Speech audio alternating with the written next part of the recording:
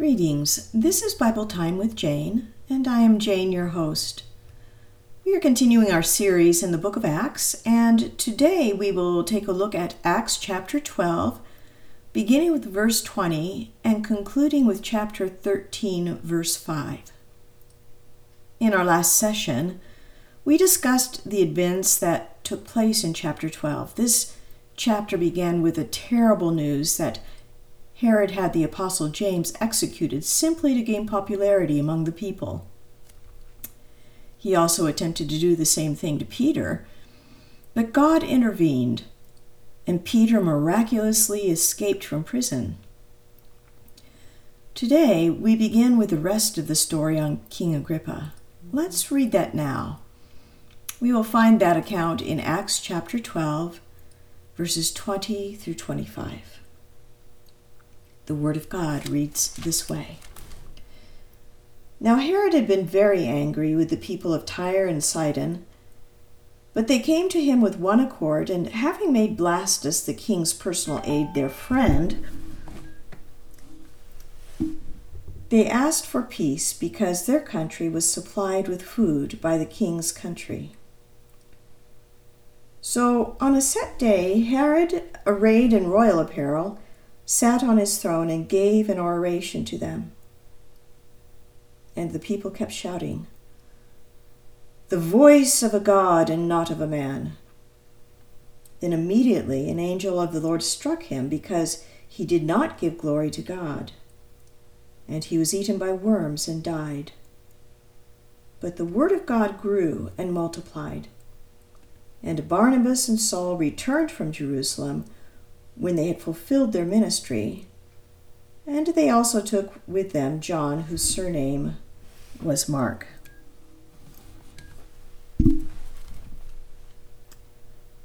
I'm reminded of the fact that pride goes before destruction and a haughty spirit before a fall, just as the Bible declares in Proverbs 16:18. There are other verses that support this, like, "You may be sure that your sin will find you out." That's found in Numbers 32, verse 23. And "Do not be deceived, God cannot be mocked. A man reaps what he sows. The man who sows to please his sinful nature, from that nature will reap destruction. The one who sows to please the Spirit will reap eternal life." Galatians 6, 7 through 8. This is a principle of life established by God, and it was proven true in the life and death of Herod. At the close of our last study, we read that Herod had traveled from Jerusalem to Caesarea. From there, he traveled from Tyre to Sidon in order to participate in a festival honoring Claudius Caesar. At that festival, in honor of that great occasion, Herod wore a beautiful silver garment. Clearly, his words and his garments were meant to impress the people with his glory and greatness. However, there was a secondary reason for this ostentation. The Life Application Bible Commentary sheds some light into what was going on behind the scenes. Tyre and Sidon, coastal cities on the Mediterranean, were free and self-governing, but economically dependent on Judea. It is unknown why Herod had been quarreling with them, but representatives from those cities were trying to appease him by having secured the support of Blastus, a trusted personal servant of the king. They probably secured this support through a bribe. Presumably, through him, they asked for peace, needing the benefit of the Galilean market for their food supply. Well, this would probably be the reason why the people shouted, "The voice of a God and not of a man." They needed his help. And in their minds, this was one way to get it. However, there was a greater issue at play here. They were attributing to Herod the role of God, and God will not be mocked. Herod should have said, "I'm just a mortal man. You will not worship me." But he did not. Instead, he received the words and gloried in the declaration, receiving for himself all of the glory for himself. It's too bad that he did not learn a lesson from a previous ruler of the world, Nebuchadnezzar, king of Babylon. Let's take a brief look at what happened to him when he attributed too much glory for himself. Let's turn to Daniel 4. God had given Nebuchadnezzar a vision which was to serve as information regarding his kingdom, as well as a warning if he did not repent of his wicked ways. Daniel was brought to the king to give him the interpretation of the vision, and we pick up that event with verse 27, chapter 4. Daniel is speaking. "Therefore, O king, let my advice be acceptable to you. Break off your sins by being righteous, and your iniquities by showing mercy to the poor. Perhaps there may be a lengthening of your prosperity." All this, the devastations prophesied, came upon King Nebuchadnezzar. At the end of the 12 months, he was walking about the royal palace of Babylon. The king spoke, saying, "Is not this great Babylon that I have built for a royal dwelling by my mighty power and for the honor of my majesty?" While the word was still on the king's mouth, a voice fell from heaven, "King Nebuchadnezzar, to you it is spoken. The kingdom has departed from you. And they shall drive you from men, and your dwelling shall be with the beasts of the field. They shall make you eat grass like oxen, and 7 times shall pass over you, until you know that the Most High rules in the kingdom of men and gives it to whomever he chooses." That very hour, the word was fulfilled concerning Nebuchadnezzar. And he was driven from men and ate grass like oxen, and his body was wet with the dew of heaven, till his hair had grown like eagle's feathers and his nails like bird's claws. This mighty king, who ruled over the most powerful nation in the world at that time, Babylon, remained in this condition for a full 7 years. At the end of the 7 years, God restored him to his right mind. Listen to what he said upon his recovery. "And at the end of that time, I, Nebuchadnezzar, lifted my eyes to heaven, and my understanding returned to me, and I blessed the Most High, and praised and honored him who lives forever. For his dominion is an everlasting dominion, and his kingdom is from generation to generation. All the inhabitants of the earth are reputed as nothing. He does according to his will in the army of heaven, and among the inhabitants of the earth. No one can restrain his hand or say to him, 'What have you done?' At the same time, my reason returned to me, and for the glory of my kingdom, my honor and splendor returned to me. My counselors and nobles resorted to me, and I was restored to my kingdom, and excellent majesty was added to me. Now I, Nebuchadnezzar, praise and extol and honor the King of heaven, all of whose works are truth and his ways justice. And those who walk in pride he is able to put down." Well, sadly, this was not the response of Herod, and his end was terrible. Josephus, the great Jewish historian from the 1st century, graphically described Herod's death, and the following is a general summary of that account. Luke, the writer of the book of Acts, explained that God acted, and he did so instantly. An angel of the Lord was God's vehicle to strike Herod with a horrible illness described in gory detail. Quote, "So he was consumed with worms and died." End quote. Some scholars suggest that the worms were intestinal roundworms, which grow 10 to 16 inches long and rob the body of nutrients while causing intense pain. Herod died a horrible death, accompanied by intense pain. He was literally eaten alive from the inside out by worms. To be eaten by worms was considered to be one of the most disgraceful ways to die. Yes, pride is a serious sin. God chose to punish Herod's pride immediately. It took 5 days for him to die by being eaten alive by worms. Upon reporting the death of Herod, the very next verse, verse 23, records that the word of God grew and multiplied. This will always be true. Yes, there will always be those who oppose God and God's people, but in the end, God's word will still go out in power and great victory. This is because Jesus Christ is sovereign over all.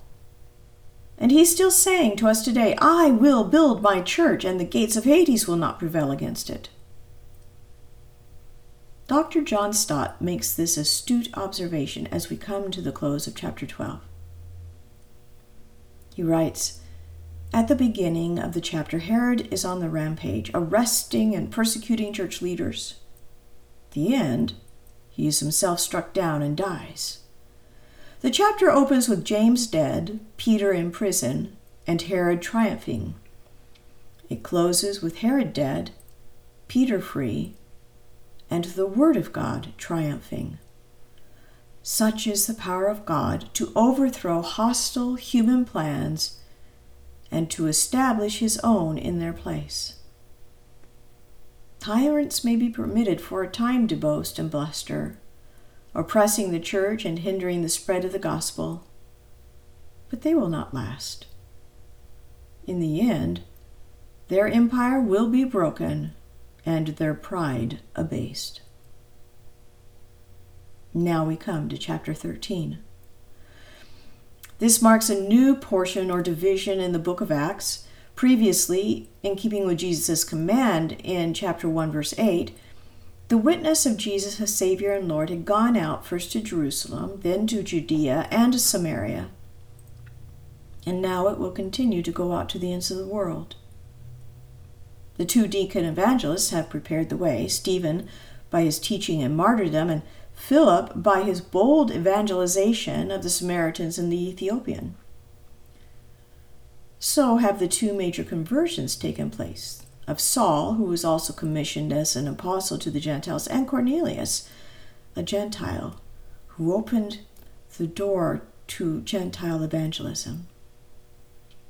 These unnamed evangelists, there were other unnamed evangelists who also preached the gospel to the Hellenists in Antioch. And now a new era in church history is about to be born. Let's begin reading about it. Acts chapter 13, verse 1. Now in the church there was at Antioch, there were certain prophets and teachers, Barnabas, Simeon, who was called Niger, Lucius of Cyrene, Manaen, who had been brought up with Herod the Tetrarch, and Saul. As they ministered to the Lord and fasted, the Holy Spirit said, Now separate to me Barnabas and Saul for the work to which I have called them. Then, having fasted and prayed and laid hands on them, they sent them away. So being sent out by the Holy Spirit, they went down to Seleucia, and from there they sailed to Cyprus. When they arrived in Salamis, they preached the word of God in the synagogues of the Jews. They also had John as their assistant. The first thing that you will notice is that there has been a shift of location from Jerusalem to Antioch as the governing body for the church. Leadership has also shifted from the 12 apostles to James, the half-brother of Jesus. The focus of the balance of the book of Acts has shifted from Peter to Paul. And now a new ministry will be established, that of the missionary, the ones who are set apart to go to foreign lands with the glorious gospel message of Jesus Christ to those who have never heard. The church at Antioch became the sending center of the mission to reach the world. And this marks the last phase of Christ's command in Acts 1:8. And that command has been fulfilled. Our passage began with a list of 5 key men, who were prophets and teachers in the church. The first one mentioned is Barnabas. You maybe remember him being described in Acts 4:36 as a Jew from the tribe of Levi, who before he became a Christian, lived on the island of Cyprus. We know that he had been a wealthy man and a generous man. He was a great encourager of the brethren. And he is the one who was Paul's advocate to the apostles when he was first converted. Later, Barnabas would travel to Tarsus to bring Paul to Antioch to preach and teach to the church there, as well as many other ministry responsibilities. The next man mentioned is Simeon, who is called Niger. The word Niger means black-skinned, and it was simply a nickname. From this nickname, we can surmise that Simeon came from Africa, and he also had become a Christian and a key leader in the church in Antioch, serving as prophet and teacher. There's even some speculation among Bible scholars that this was the same Simon of Cyrene who had carried the cross of Jesus to the place of crucifixion. Let me quickly read that account to you. Luke chapter 23, verses 26 through 27. Now as they led him away, Jesus, they laid hold of a certain man, Simon of Cyrene, who was coming from the country, and on him they laid the cross that he might bear it after Jesus. And a great multitude of the people followed him, and women who also mourned and lamented him. Simeon must have become a follower of Jesus at that time. After all, how could one have such a close encounter with Jesus and be assigned to carry his cross and not be deeply impacted by that encounter? We know that his sons, Alexander and Rufus, would also rise up and become key church leaders. Next on the list is Lucius of Cyrene. Lucius came from North Africa, and he was most probably a Gentile, and there were some who believed that he was one of the founders of the church in Antioch. Manaen is mentioned next, and his story is very interesting. His name means comforter, and he was involved at the highest levels of Roman government, as he was a member of the court of Herod the ruler. Dr. Stott adds further historical information on the background of this man. He writes that he grew up with Herod Antipas, which is the son of Herod the Great, and he may have been brought up with him in a general way, or more particularly that he was his foster brother or intimate friend. In either case, since Luke knew a lot about Herod's court and family, Manaen may well have been his informant. And Dr. Ironside adds this: though nurtured in the royal court, in all the corruption of those days, he is seen occupying a much higher honor than Herod ever obtained. He became a minister of the gospel of the Lord Jesus Christ. I like that. And finally, we have Saul, who is Paul. And of course, we know that he came from Tarsus in Cilicia, born a Jew of the tribe of Benjamin, a son of a Pharisee, becoming a Pharisee himself, which made him an expert on the law, having studied under the great Gamaliel. But one day, on the road to Damascus, Jesus saved him by his grace, and Saul's life was completely transformed. He became a great preacher and defender of the gospel of Jesus Christ.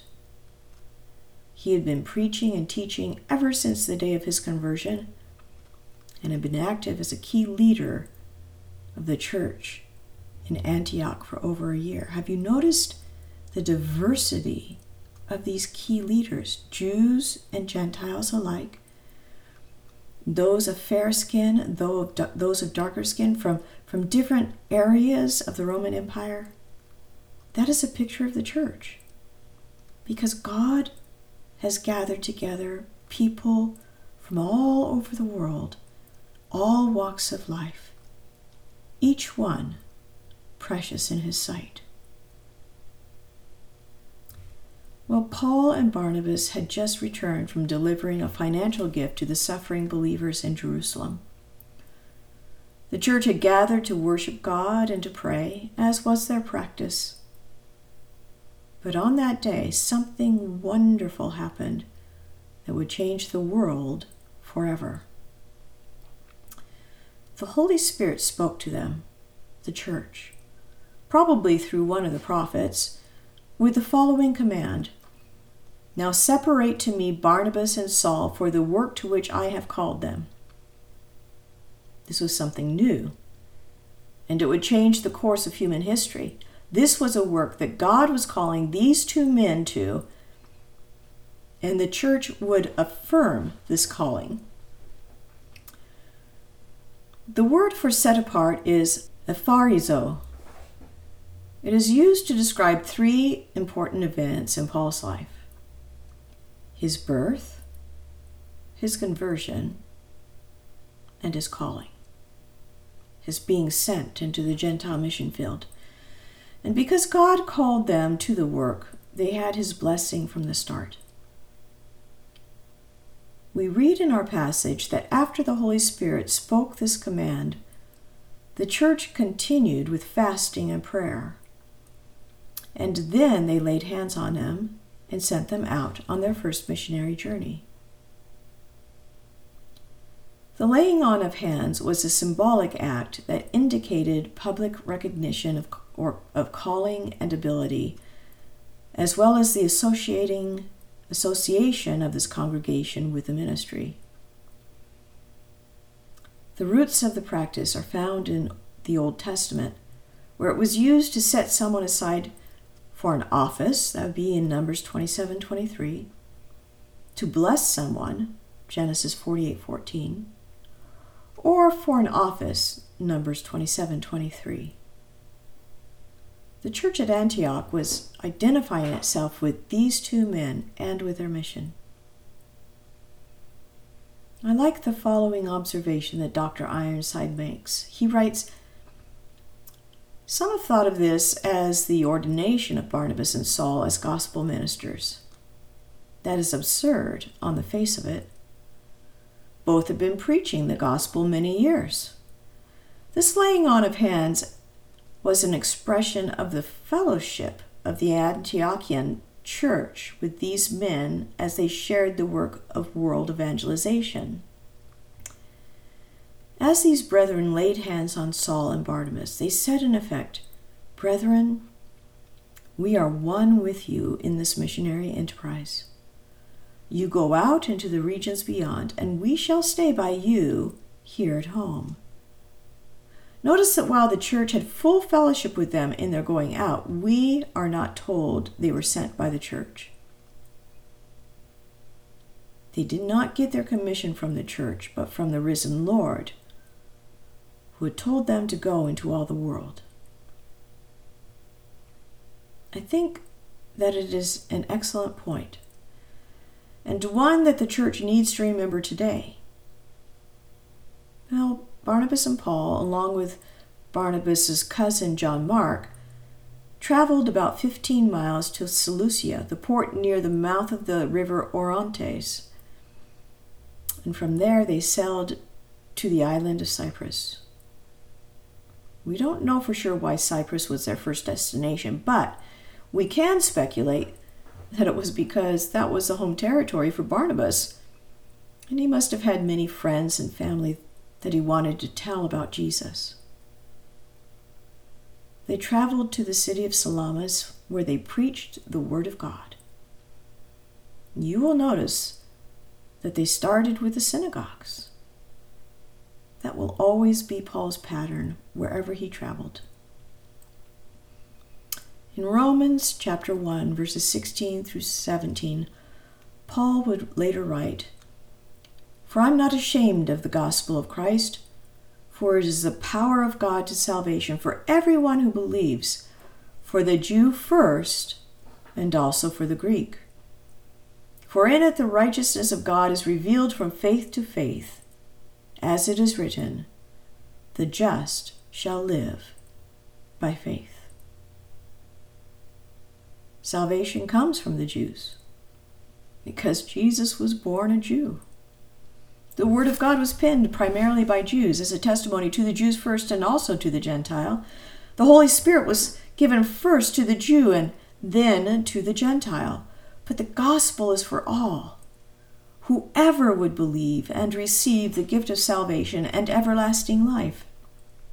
As Jesus said in John 3:16 and 17, "For God so loved the world," that's you and me, "that he gave his only begotten Son, that whoever," it's open to whoever, "believes in him should not perish but have everlasting life. For God did not send his Son into the world to condemn the world, but that the world through him might be saved." In Romans 10:9 through 13, we read that if you confess with your mouth the Lord Jesus and believe in your heart that God has raised him from the dead, you will be saved. For with the heart one believes unto righteousness, and with the mouth confession is made unto salvation. For the scripture says, "Whoever believes on him will not be put to shame. For there is no distinction between Jew and Greek. For the same Lord over all is rich to all who call upon him. For whoever calls on the name of the Lord shall be saved." Have you called on the name of the Lord? If not, you can do so right now. Just simply pray, "Lord Jesus, I believe you died for my sin and that you rose from the dead. Please forgive me and come into my life as my Lord and Savior. Thank you, Jesus, for forgiving me. Amen." If you prayed that prayer, I am rejoicing with you. It is important that you find a church that you can teach, who can teach you more about Jesus and who can love you and pray with you. It's also important that you read your Bible. That is how God will teach you more about himself and how to live for him. And you will find that it will give you great encouragement, counsel, and hope in the days to come. I encourage you to start with the New Testament book of John, and then that way you will learn all about Jesus, and then go from there. The Holy Spirit will guide you into all truth. But if you already know Jesus as your Savior and Lord, let me encourage you to continue to draw near to him. Be sure to read his word daily, that you may grow, that you may continue to grow in your faith.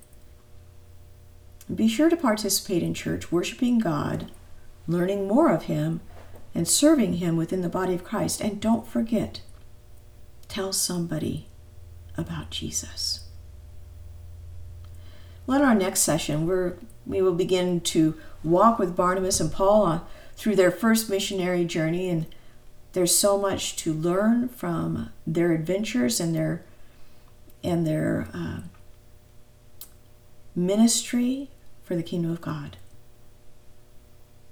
that gospel message of Jesus Christ. Well, Heavenly Father, we thank you so much for your authority that we have seen in this passage today, that you truly are sovereign over the nations of the world and even sovereign over our lives. And we give you thanks that we serve such a wonderful God, a powerful God, a mighty God, who is able to save, who is able to deliver. We recognize, O God, that you have called us to be your witnesses. And Lord, we just pray that you will continue to empower us and make us bold to be faithful to that call. We thank you for the example that these early church leaders have set for us. An example of zeal, an example of faithfulness, an example of testimony, the teaching of your word, the preaching of your word. We thank you, O God, that your work continues on today and that you are still building your church, and that salvation is open to all, whether it be male or female, young or old, Jew or Gentile, no matter what race. You love us all. You are not willing that any should perish, but that all should come to repentance. That is your heart's desire. So, Lord, I pray that we will be bold to tell others this wonderful, glorious news of Jesus, the Savior of the world. Thank you, O God, for all that you are and all that you have done. We pray this in Jesus' name. Amen. Well, if you are finding these messages helpful and encouraging, or if you have a question that you would like to ask, please feel free to email me at bibletimewithjane@gmail.com. That email address is just all one word, bibletimewithjane@gmail.com. Well, until next time, my friend, may God continue to bless you, and may you continue to grow in the grace and knowledge of our Lord and Savior, Jesus Christ.